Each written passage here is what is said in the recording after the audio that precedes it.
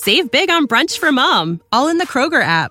Get 16-ounce packs of flavorful Angus 90% lean ground sirloin for $4.99 each with a digital coupon. Then buy 2, get 2 free on 12 packs of delicious Coca-Cola, Pepsi, or 7-Up, all with your card. Shop these deals at your local Kroger today, or tap the screen now to download the Kroger app to save big today. Kroger, fresh for everyone. Prices and product availability subject to change. Restrictions apply. See site for details.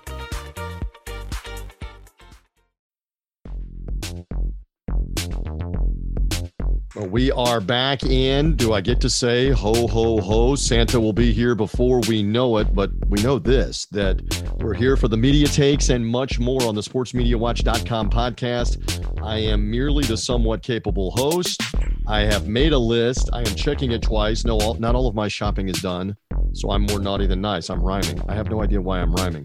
Anyway, he is the purveyor, the owner, the operator of sportsmediawatch.com. He is John Lewis, who is back aboard to talk all things Army-Navy ratings, to talk about the Heisman Trophy being given out, that and the NFL continuing to succeed in prime time, although there's some COVID concerns now all over pro sports, and could it affect the NFL? We'll see. Lots of subjects, maybe some holiday cheer. I'm not sure, but John is back aboard. Good to be back with you. How are things as we embark on another episode? Things are going about as well as they are for everybody, right? This time of year. I have not bought a tree yet. Probably need to go do that. I wasn't going to pry, but you don't even have a tree. You got to get there, because we're almost to the point where it doesn't matter if you don't get there. Yeah. I got to get the tree. Haven't bought any gifts, Okay. That's a this week thing maybe for you. Yeah. Well, so we'll get into that. In the here and now, we remind the audience that however you found this show, through John's site, John's outstanding site, sportsmediawatch.com, or through a social media link, make sure to follow us on Apple Podcast or Spotify, subscribe, Google Podcasts, Spreaker, wherever you get podcasts, Stitcher, etc. It comes automatically to you. It costs nothing. Don't have to worry about paying for it on Apple Podcast or Spotify. It costs nothing to get this podcast. We try to give you some interesting takes, enlighten you a little bit, talk about ratings, talk about news, talk about different things, topics that are going on in sports media, and we do so in the form of this podcast. So by all means, subscribe, find us. If you get a chance to review us, especially on Apple Podcasts, do it. More people will find us and see us, the more of you that review us. It's how it moves up the rankings there as well on Apple. So in any event, do that for us. Let's begin coming off the weekend. All the pageantry, all the circumstance was back, and CBS did score with the Army-Navy game, with Navy's upset in that rivalry, that football rivalry. John, that was the 126th playing of that game. And Navy pulled off the upset win as nearly an 8-point underdog. So let's get into the ratings a little bit. CBS was touting this, but as always, we have you here to kind of help navigate and guide us that, yes, it did well, but there's a couple of qualifiers, correct? Yeah, well, I was up 50% from last year, but, last year was when there were so many other games on. So this is the first time in a couple of years that it was by itself with no competition. And it was down from 2019 when the last time it faced no competition. And in fact, it was actually the least watched edition of the game outside of last year since 2015. But realistically, it's Army-Navy. These are not good teams, right? 7.57 million viewers. And, you can't just say, well, it's because it was the only game of the day. I mean, you had East Tennessee State versus North Dakota State at noon. And that was the only game in that window. And that had 1.77 million, which, by the way, is pretty darn good for the FCS. So there's clearly an interest in Army and Navy, in the pageantry, the rivalry, the history. It's been very interesting to watch the viewership rise for this. It was a nothing burger of a game back in 2008, the year before they went to the week after the conference championships. 2 rating was sandwiched in, Right. And, moving it to the week after the conference championship games, obviously last year being an exception, was one of the better moves we've seen from a ratings perspective in sports media. It's really worked out quite well. And I have to correct one thing before you get some heat and before you get some emails from the Army fans. They've actually been good the last 3 or 4 years, and they were 8-3 coming into the game and have already made a bowl game for this year. Navy was the reverse. Navy was 3-8 and upset them and denied them the outright Commander-in-Chief's trophy. because Army had already beaten Air Force.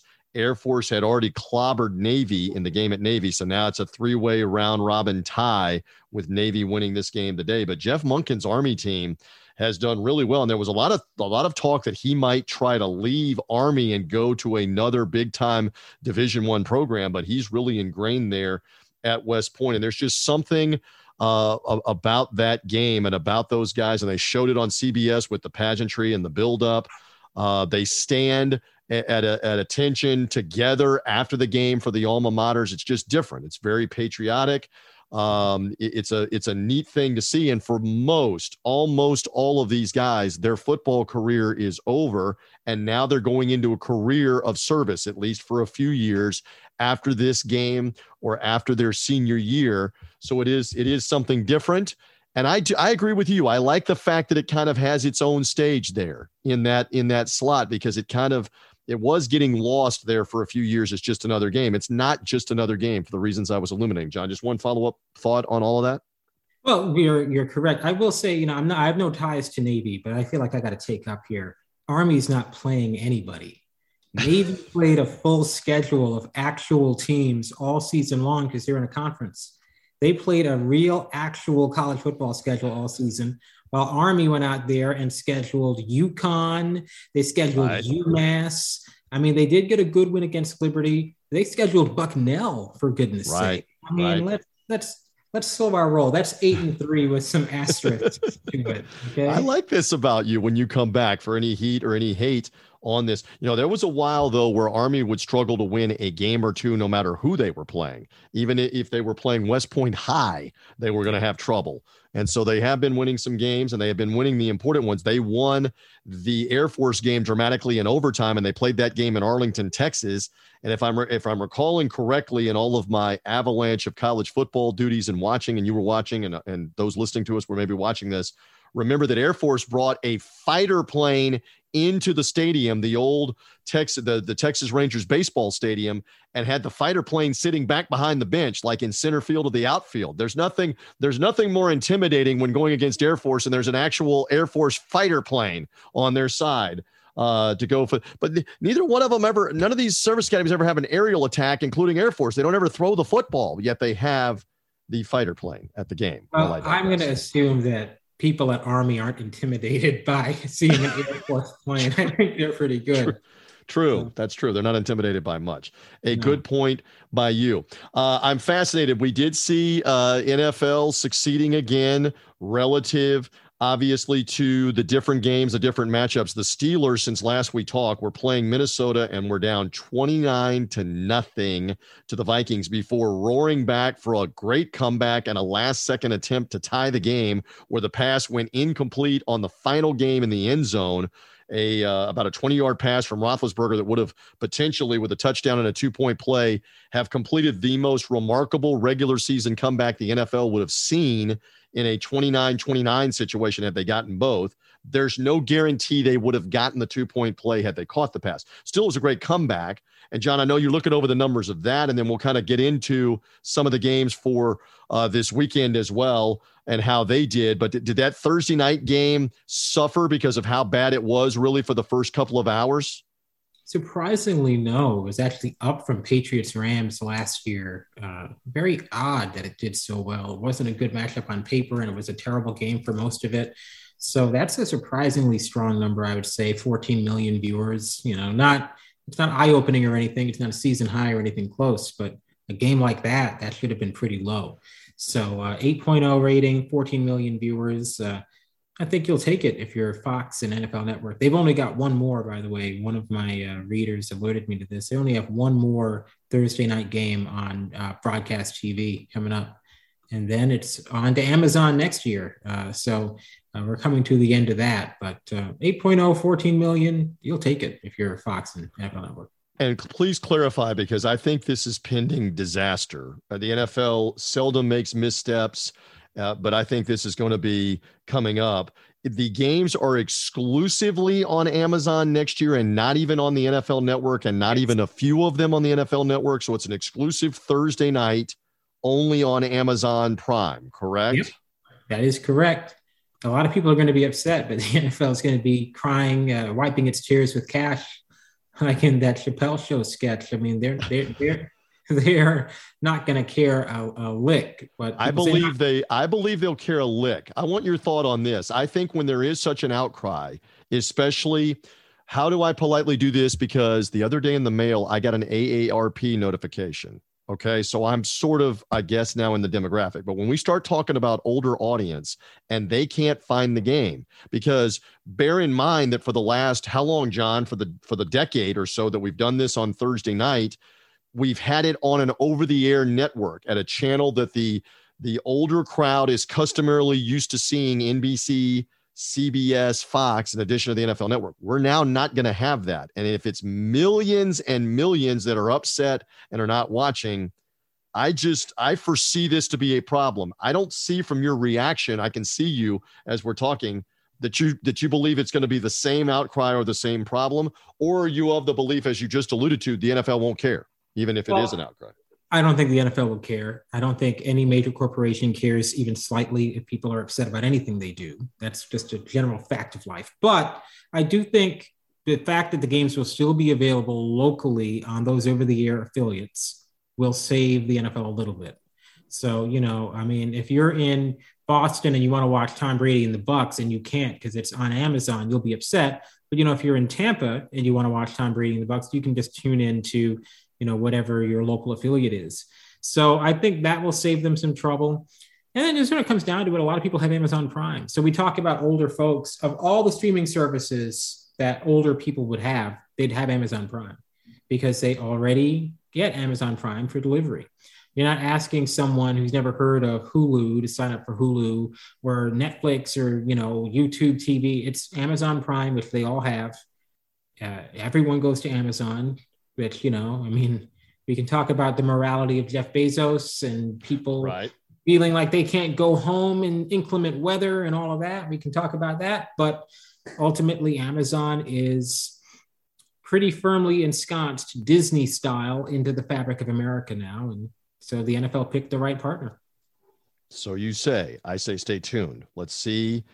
It would not surprise me at all, if we get to like next mid-October, early November, and they work out some kind of deal with Amazon where the games can be on the NFL Network and reduce their rights fee or do something. Let's see. I don't know if there's that big of an outcry. I don't know what they will do.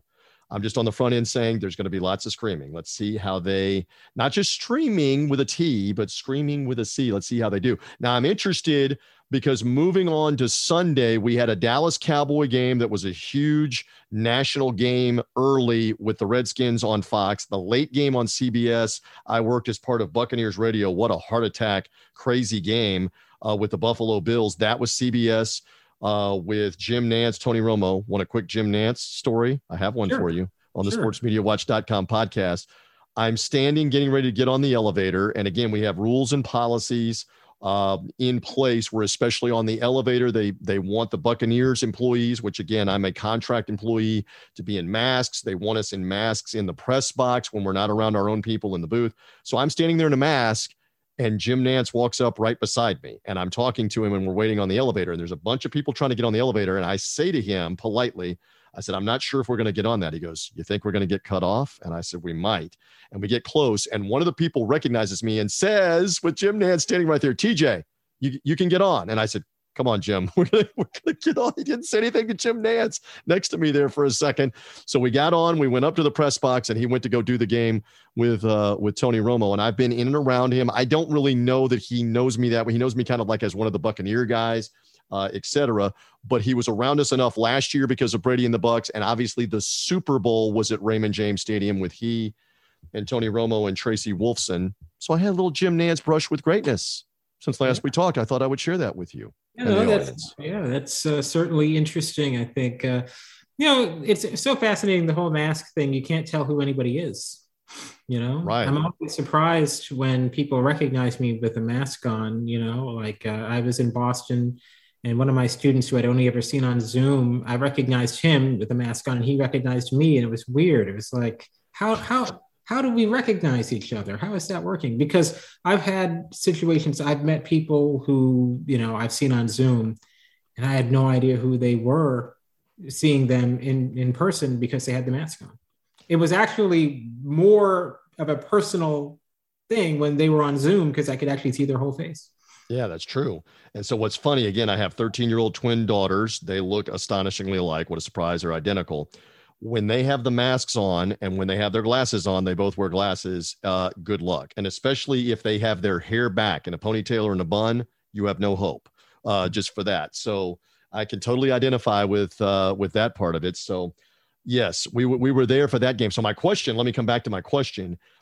Cowboys were ahead big, and then it became a close game. Same thing, Buccaneers, Bills in the afternoon window as the main CBS game. Bucs were ahead big, Bills came back. How did those games do relative? Did the NFL still succeed, especially with the Buccaneer game bleeding almost to 8 Eastern time because of the overtime and the dramatics and the last second win? How did those games do, John? They did all right. The Buccaneers Bills, 21 million viewers. It was down from last year, but certainly nothing poor. You got to keep in mind everything's changed with the expectations of what a healthy audience is for the NFL. Even up to now, it's kind of incredible to think the NFL has only had 5 windows all season with at least a 13 rating. Actually, they've only had 8 windows all season with a 12 rating. I mean, that would have been disaster territory a few years ago. But, everything's changed. So, get a rating in the middle 11s for the national window. 5 years ago, you've been like, whoa, an 11. Right. Like that should have had a 16, something like that. But, hey, this is where it is now. And rating in the middle 11s is perfectly healthy for the NFL. It's national window, the main window, 21 million viewers, totally fine. Nothing too special. The Cowboy game, did the Cowboy game do decently well as the early game? And I would assume most of the country had that one on Fox early on in the day. It did all right, but actually I wanted to say, as I say all that about the Bucs Bills, I'm looking in my archives and it's the lowest for the national window in week 14 since at least 2013. Interesting. So let me go break out my major database here and see if I can get you an actual number. John is scouring through the site as we do this on the podcast. And again, you do a great job with the ratings and laying all of that out relative. So where does it rank or where does it come in? So this is 21 million is the lowest for the national window in week 14 of the season in a decade since 2011. And the second lowest since 2006. And the 11.6 rating is the lowest for the national window in week 14 since at least 2000. So going all the way back to 2001, every year was higher in the ratings than that 11.6. That just says it all, doesn't it? What is acceptable now would be lower than every preceding year, but no one in their right mind was going to look at an 11.6 rating and 21 million viewers and think anything other than, hey, that's pretty darn good. And you've gone over this, but we repeat it for this podcast audience. You've gone on it repeatedly over the weeks and months here. Everything is down. It's not just sports. Network shows during the evening, during the week are down. Everything is down. And you're absolutely right. This is where the NFL has continued to soar with huge audience. Nothing has huge audience basically anymore, except for live sports or maybe live events. Certainly weekly dramas or sitcoms or even reality shows are down in audience. Other than live sports and live events, most of the networks have struggled with that. So it's relative on that front. There was one other quirk, and I was talking about it with you before we hit the record button. CBS, and they've now done this with the networks, and John, you can elaborate on this. CBS got the benefit of having the San Francisco market in the late window because both CBS and Fox have begun to trade off games where it helps the other one. The NFL makes them trade off some games where it helps the other one with how many major markets are you in on a Sunday. So typically Fox would have had the San Francisco-Cincinnati game in the late window because Cincinnati was the road team. Instead, it was a CBS game. It was an overtime game going on in overtime at the same time the Buccaneer Bills game was. And my point to you was that's a top 10 market, San Francisco, that never watched a second, obviously, of Buffalo and Tampa Bay. So just a little bit of a quirk, but they do this sometimes too, where you'll suddenly see an AFC market, the Patriots or the Steelers or somebody like that, on Fox as the road team because they're trading off the larger markets that are playing against them as well. Just thought I would throw that out there. Elaborate or anything else on that, on how they do it? Well, I mean, that's something they've been doing it for a long time now. I think everyone's just going to have to get used to it because I'm pretty sure the new deals do not even have the AFC and NFC distinction anymore in them. Once those new deals kick in, whatever game you get is whatever game you get.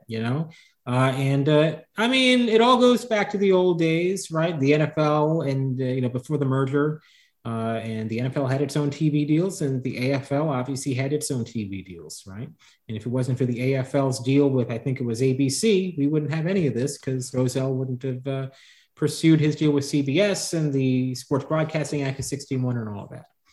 Yeah, it's a great history and a great study. And the cool thing about how that played out is when the merger happened, NBC had been televising the bulk of the biggest games, the playoffs of the AFL. So NBC absorbed all of those teams: Chargers, Raiders, Broncos, Chiefs, Oilers. I'm going to leave somebody out. All of the AFC teams were absorbed by the NBC TV deal. And so they became the AFC, the American Football Conference television partner, basically by doing that for the better part of 20 plus years, 25 plus year run of being the AFC television partner.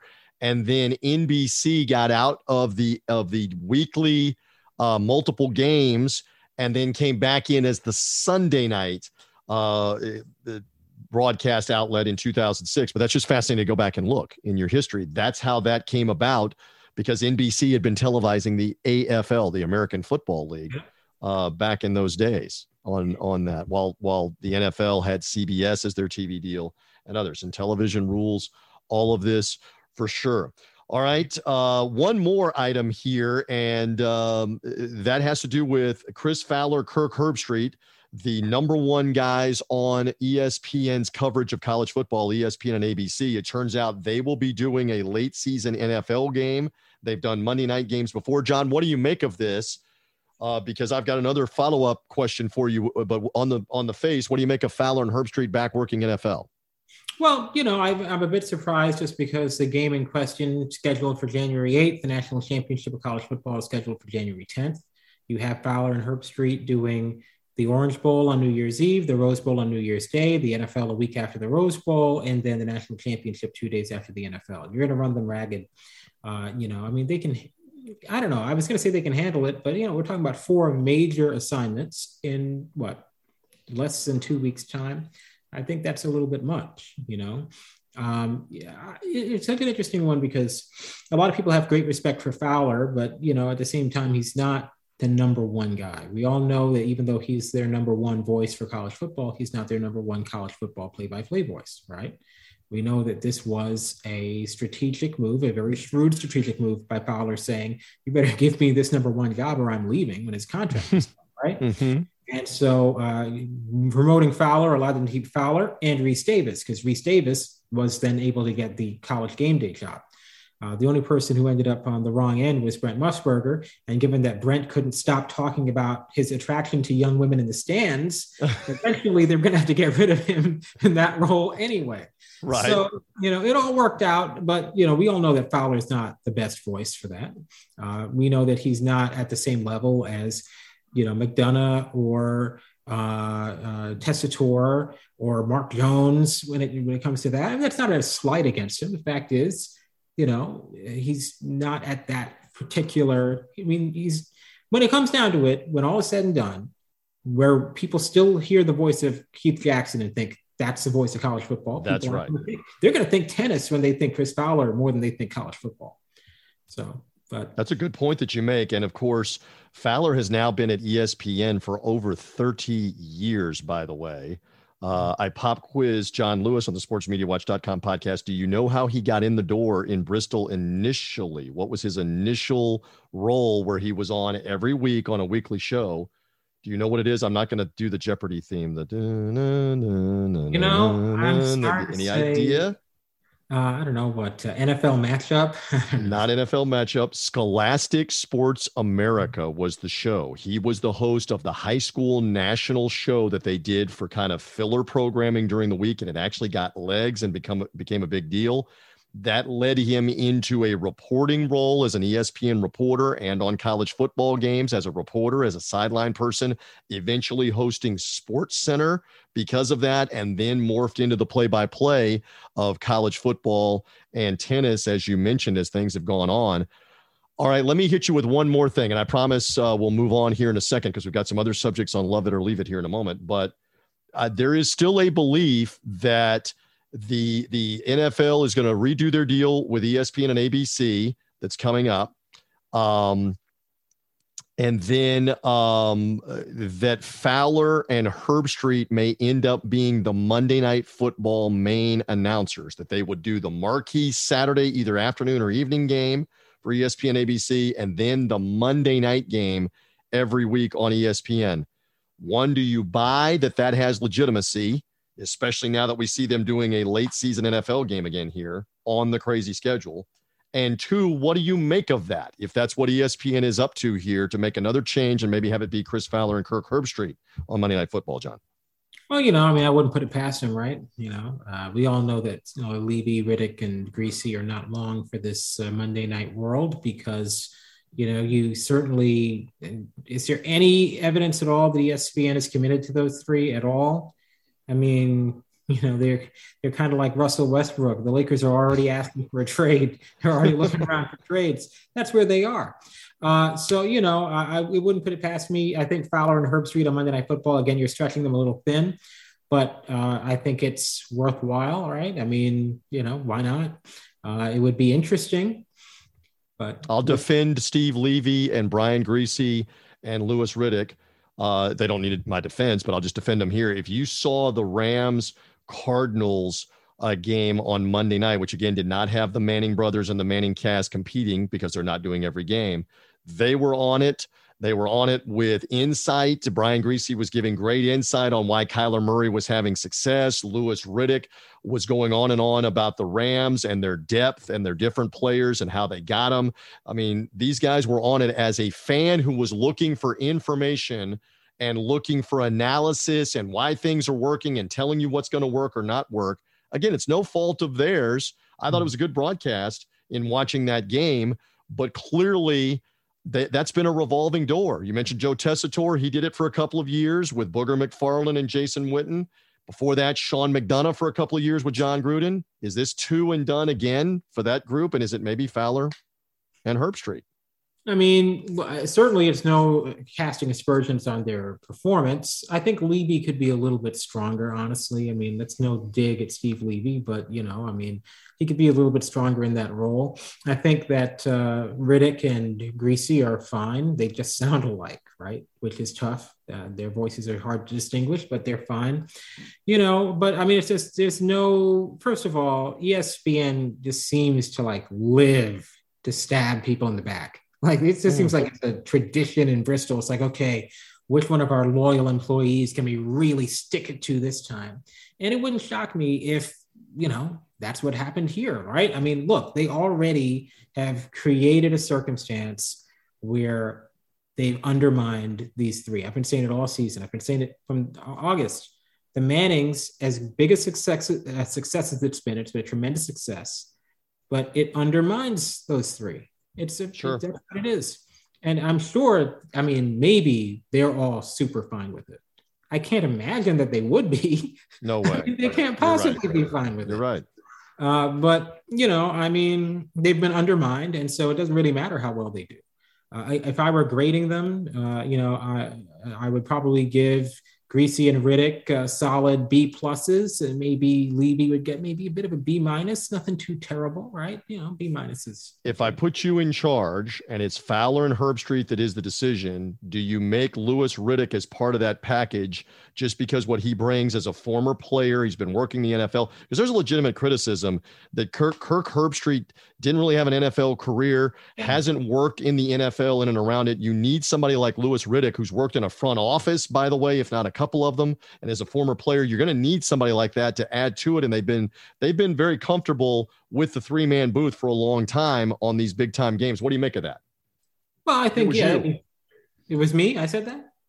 I said, if it was you, would you make that part of it if you could wave the magic wand? What about it, John?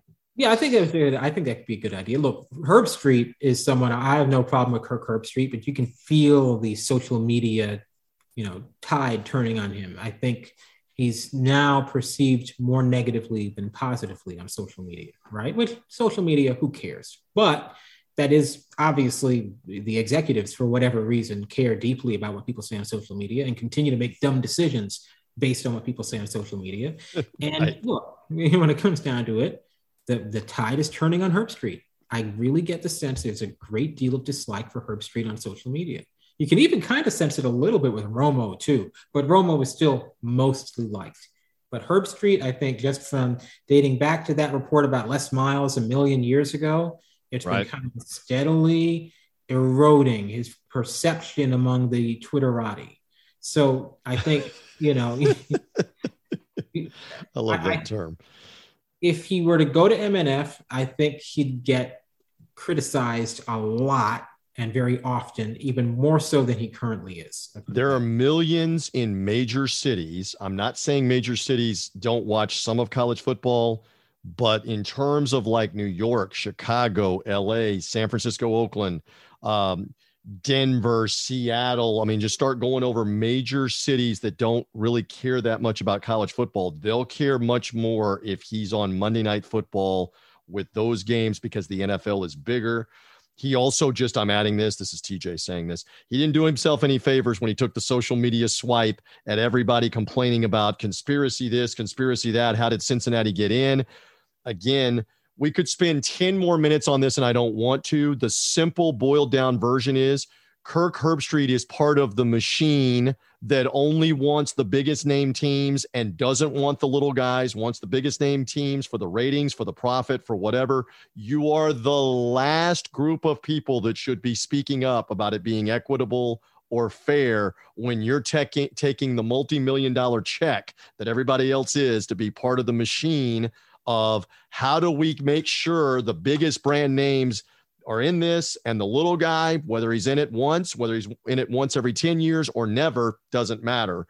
He chose to do that. So when you talk about social media hate, he brought that part on himself. Good luck. Good luck. And Kirk is part of this demographic. It's a very odd demographic of multimillionaires with really great, jobs who are on Twitter at any point in the day. I don't understand what is possessing Kirk, who could probably go out. I don't know what his salary is, but I imagine if he wanted to go take a private jet to Acapulco today on a whim, he probably could. Oh, yeah. Overstating what ESPN is paying. No, you're not. So, how he has the time. First of all, I don't have Twitter on my phone. I only ever use Twitter on the laptop. So I'm not one of these people who has Twitter on their phone and you're just constantly there and you have the notifications on. So you're constantly hearing it. Like, I use Twitter too much and I'm not out there tweeting as much as, some of these folks with reputations and millions of dollars in their bank account. I just don't get it. Why ever engage with people who are angry at you and then inflame those people by, letting their negativity make you negative? Right? Especially when, again, I want to reiterate, you can go get a private jet to Acapulco right now if you want to, right? And, maybe Kirk is listening to our podcast, right? Maybe. If you want to, Kirk, you can go literally anywhere in the world and just have, even if it's just like a 24-hour vacation in between assignments, right? How in the world do you have the time to be on Twitter engaging with people and, getting into conflicts? I just don't. That's bizarre to me. Well said. All right, good enough. We have a fun part of the show and a lot to cover on it, and we've saved it for now. Here we go. Love it or leave it. Topic number one, the finish to the Formula One season, which was very exciting on NBC, the finish to the MLS season, which was very exciting on ABC on the network, not just ESPN. Those two had great finishes. John, love it on both? Because the fans of those sports are still raving days later about how, Alex Verstappen is Yeah, he got the Formula One win, and then the MLS final was that Portland. Forgive me, I'm not as big a soccer fan. That was Portland winning dramatically in the penalty kicks. It was the New York City FC, I think, won. That won in the penalty kicks with Portland. If I'm wrong, the soccer heads can come at me on that. All right, your takes though. Love it or leave it there on those exciting finishes and the television product. Well, we're talking about two leagues that have media rights deals coming up soon. They're both expecting big increases, you would think, anyway. MLS had more viewers Sunday than F1, but MLS was on ABC in the afternoon, albeit opposite the NFL, and F1 was on ESPN2 in the morning. I think you're talking about an F1 sport that is at a much steeper trajectory upward than MLS. MLS, it did well. I haven't really dug into the numbers that much, but it did well enough that ESPN put out a press release about it. I don't think they always do that. It was the most watched MLS Cup on the ESPN network since 2009. Of course, Fox has it every other year, so that's something to keep in mind. 5th most watched MLS Cup ever on ESPN or ABC. So that's pretty good. We're still talking about 1.14 million viewers here. But often we see the MLS compared to the WNBA. If the WNBA got 1.14 million viewers, Kathy Engelbert would be extremely happy. Let's just put it that way.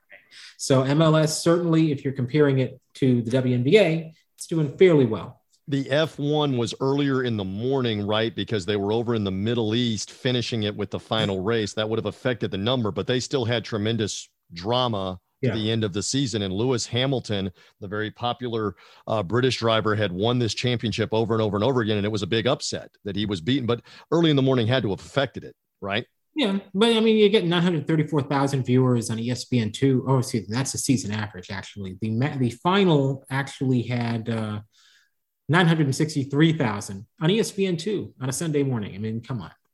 That says so much. And I can already kind of tell that people are like, F1 is just basically another one of these Ted Lasso things where kind of the elite class of tastemakers suddenly finds themselves interested in this thing. And, there's almost certainly part of that, right? But, it's also the case that F1 viewership was trending up last year as well.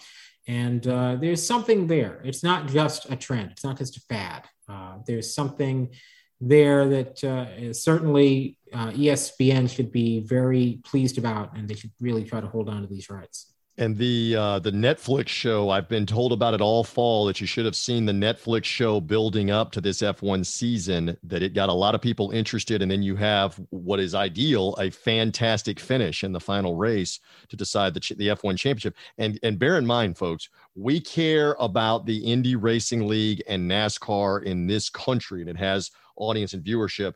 By and large, in the rest of the world, they don't watch that stuff. They know what the Indianapolis 500 is. They know what the Daytona 500 is, but they don't care about the series.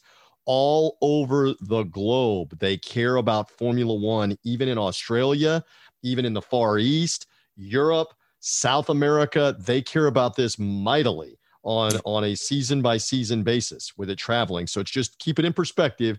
It's kind of like what you talked about with soccer. It is humongous everywhere but in this country. Yeah. So it's kind of the same thing with F1. We need to move along. I've got another subject here. Love it or leave it. The latest edition of the Heisman Trophy, what is suddenly becoming an Alabama Invitational with their 4th Heisman Trophy winner since 2009. That was given out, the Heisman, on Saturday night on ESPN. Love it or leave it? Did John Lewis partake when there was virtually no drama that Bryce Young, the Bama quarterback, was going to win? Were you loving you some Heisman presentation, or did you leave it for this past weekend? Well, I didn't even remember this existed until you mentioned it to me before the taping, right? No one cares about this anymore. The interest level in the Heisman has fallen off a cliff. It was 1.8 million viewers, which, I haven't even checked to see how that compares to past years. It's a respectable number, but it's not what it used to be. The Heisman used to be one of the ESPN's tentpole events, would typically get an audience well into the 3, 4, 5 million range. It's a complete afterthought now. It doesn't matter who wins. When Manziel won, it was 4.9 million. Wow. And that wasn't even the high point, because I know that there was a year when I think it was an Alabama player, as usual. Let's see. Probably Mark Ingram in 2009, right? Would have been about 3 or 4 years. Yeah, before, 2 or 3 years before that. 6 million. 6 million. Yes. RG3 was 4.6 million. Cam was 3.8, and that was a relatively low number. Even back in the ancient days, like '02, Carson Palmer was 4 million. Jason White was 2.9 million. And, all of those numbers are dramatically better than what it's become now. So the Heisman is a completely irrelevant event. You can see by the fact that ESPN counter-programmed it with the NBA on ABC. Yeah, interesting. Yeah. It used to be that the Heisman, they would set aside for that post-Heisman window one of their major documentaries. They don't even do that anymore. And I say this all the time, and having done sports radio now for the better part of almost 30 years, I can't believe I'm saying that the two most recognizable trophies that we have in this country in all of sports that everybody can name and talks about, the Heisman is one of them, and the team one is the Stanley Cup, which, again, you challenge 10 sports fans in a room, what's the name of the NBA trophy? You might get a couple that know it, more than likely not who it's named for. They all know the Stanley Cup. You say the same thing with the NFL, you might get 4 or 5 of them that know that it's the Lombardi Trophy, maybe a couple more. They all know it's the Stanley Cup. In terms of the Heisman Trophy, there's no other individual award that compares in terms of retention and the consciousness of the fans. I mean, if I say who was the NFL MVP 2 years ago, who knows that? I'm not just saying that to John. Who knows that? If I say who was the American League Cy Young Award winner last year, we struggle to know these things, but the Heisman is a different thing. And it is neat to have all the former Heisman winners there, which they had. It just didn't have any drama this year because it looked as though Bryce Young was going to win it. And then he had the big SEC championship game for the number 1 team, Alabama, and he gets the award.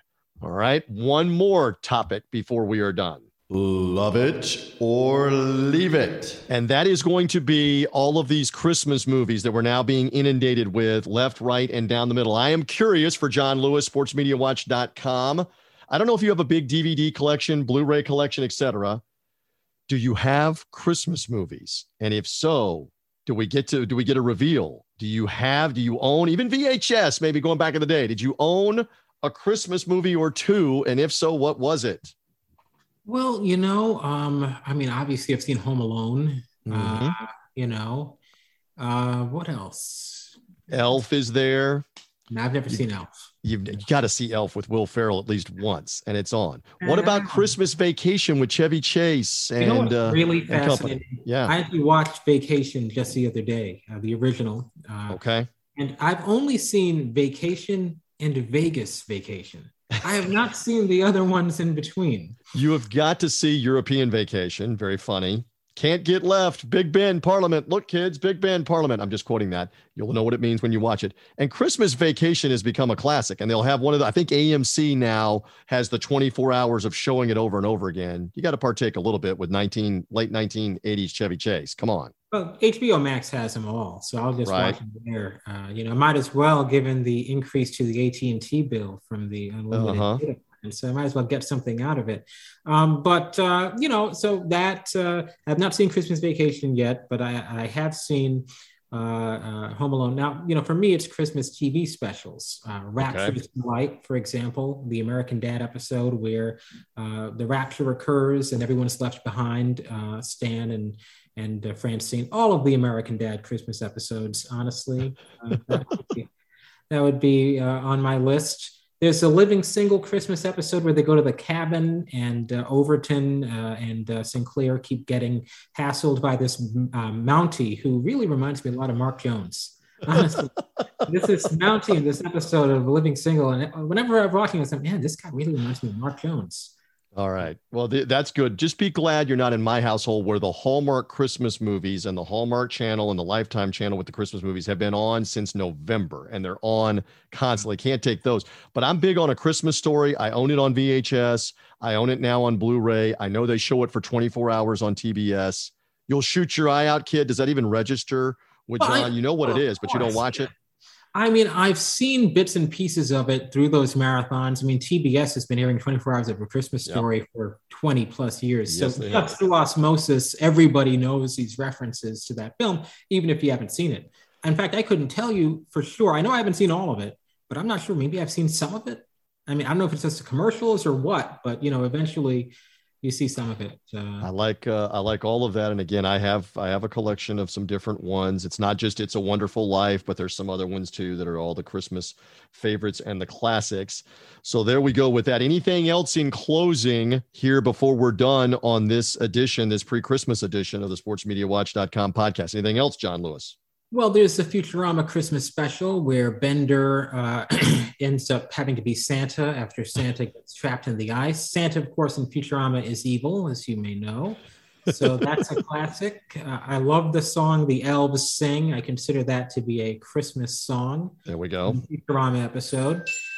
Oh, that's me. That's not the NBC chime. It sounded like it. I didn't know if the peacock was checking in, but it sounded like it. It sounded like it, but it's not the NBC chime. It's some Christmas Android phone theme. And, okay, fair enough. That's their text message. By the way, we did get confirmation. We should mention this, that we're not alone on Die Hard as a Christmas movie, because Buccaneers defensive lineman Ndamukong Suh just put it out there like on a random day last week. Die Hard is a Christmas movie. And I retweeted that and I tagged you and a couple of others to make sure you saw it. So we have some, how shall we say, leverage in terms of a big body, a bodyguard that will sack the quarterback and also fight you figuratively on whether Die Hard is a Christmas movie coming up. Hey, Die Hard. I mean, I never said Die Hard was a great Christmas movie. I just said Die Hard has the aesthetic of Christmas, and that to me makes it a Christmas movie. I love it. I may put out my post again for like the third year in a row, where the meme is out about warning, breaking news, hostages taken in downtown LA. And I put the meme out and say to everybody, somebody call John McClane, or I say, hey, everybody, look out. This could be a scary situation for somebody to get dropped off, just punchlines, things such as that, or put another line on the meme, something like, come out to the coast, a little eggnog, a little turkey, what Bruce Willis is quoting to himself while he's in the air duct trying to hide from the terrorists.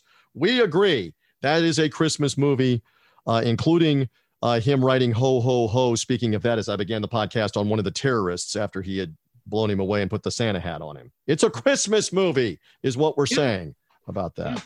Why not? And I'll tell you, it was the peak of Bruce Willis's career. That's for sure. He never did anything again the rest of his life. What is that, 30-something years? Do you think he thought when he was making that movie, you'll never do anything that matters to people? I heard him interviewed at one point that he never intended to do another one. He thought it was a one and done action film and that's it. And it became the franchise that he's known for, to your point. So you never know. Nobody knows him for Moonlighting. Very few people remember that show. Not anymore. I remember that show, but it was good. But Memphis's Sybil Shepherd was the female foil there, and they were detectives. I love that show, but you're right. Die Hard far surpasses that in the consciousness of anything else he's done even since then, including, I know he's great in The Sixth Sense, Academy Award, and all of that, and some other movies. The Die Hard movies is what he's known for. I think we are good. Anything else before we're done here, Christmas-wise or otherwise, on the sportsmediawatch.com podcast for now? We're good? I'm going to be very intrigued about the COVID situation.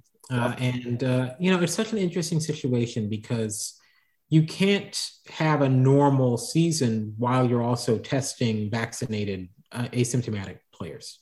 So what we have is all of the leagues decided to go with a normal schedule while also testing like it's March of last year. Right. And they didn't, look, I'm not saying you shouldn't test unvaccinated asymptomatic people, but if you're going to do that, you can't have a normal schedule. You have to have a schedule that accounts for, you can't have the Lakers going to OKC, then back to LA, then back to Dallas, right? So if you want normal, you can't test unvaccinated asymptomatic people. I'm not saying you shouldn't do that, but if you're going to do that, then you have to build in a schedule that accounts for postponements, because you're going to have them. And we're already seeing it. I mean, as we're taping this podcast, the Bulls are on COVID pause for like their next 3 games. Did I see was it the Calgary Flames that are on pause, I think, for 3 or 4 games in the NHL? And it dominoes what you're talking about. It affects everybody else's schedule trying to make these games up. And we may see more and more of this coming up. The NFL, we know, is going to play games. They may have to delay a game that could be coming where the game doesn't get played on a Sunday. We saw them do that last year to make sure that everybody can play. Then again, the NFL may say, you're playing with who you have and who's healthy. We warned you. here we go. We're playing on the schedule. Let's see if they hold firm to that as well. But you make a good point about the scheduling and the consistency and what it's going to do, especially in the regular season right now for the NHL and the NBA. And I keep looking at this before we go with the Canadian part of it. They have gone to greater restrictions on forcing you for vaccination to enter and exit the country. For example, I can foresee them beginning to shut it down province to province again. And then how did the Canadian teams play each other, work that out? What about the fans of the teams that want to go to the different games? How do they work that out? It could be a mess in Canada for the NHL. And of course, the NBA has the one team, Toronto, that's there that could be affected as well. So we'll see. Heading back to your neck of the woods. Could be back to Tampa Bay. Come back to Tampa Bay to play the Toronto Raptors, maybe on some of that. We'll see. John, listen, always love the insight. Again, everybody should read the site, sportsmediawatch.com. Follow him on Twitter at Paulsen_SMW. On Twitter, Paulsen, the pen name, PAULSEN_SMW for his Twitter handle. We always love getting to chat here and mix it up on the podcast. Hope you had fun for another one. And we say again to the audience, make that list, check it twice. Happy holidays, Merry Christmas, etc. Hear from us. John, thank you. As always, I appreciate it. Hey, no problem. And Hanukkah already happened, right? Hanukkah done. Kwanzaa about to happen. Christmas on the way. I joked from Seinfeld from the 90s, Festivus for the rest of us. Yeah. Whatever it takes with all of that. Festivus was tremendous back in the day on Seinfeld. The airing of grievances. I think we've aired all of ours on this episode. John, thank you. And we thank you for being with us on the SportsMediaWatch.com podcast. You know how to book flights and hotels. All you're missing is a tool to plan the travel experiences you'll have once you arrive. That's why you need Viator. Book guided tours, excursions, and more in one place. There are over 300,000 travel experiences to choose from, so you can find something for everyone. And Viator offers free cancellation and 24/7 customer support for worry-free travel. Download the Viator app now and use code Viator10 for 10% off your first booking in the app. Find travel experiences for you. Do more with Viator. The new Super Beats Heart Chews Advanced is now supercharged with CoQ10.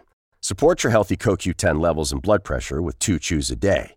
Visit RadioBeats, BEETS.com and save 15% with promo code DEAL.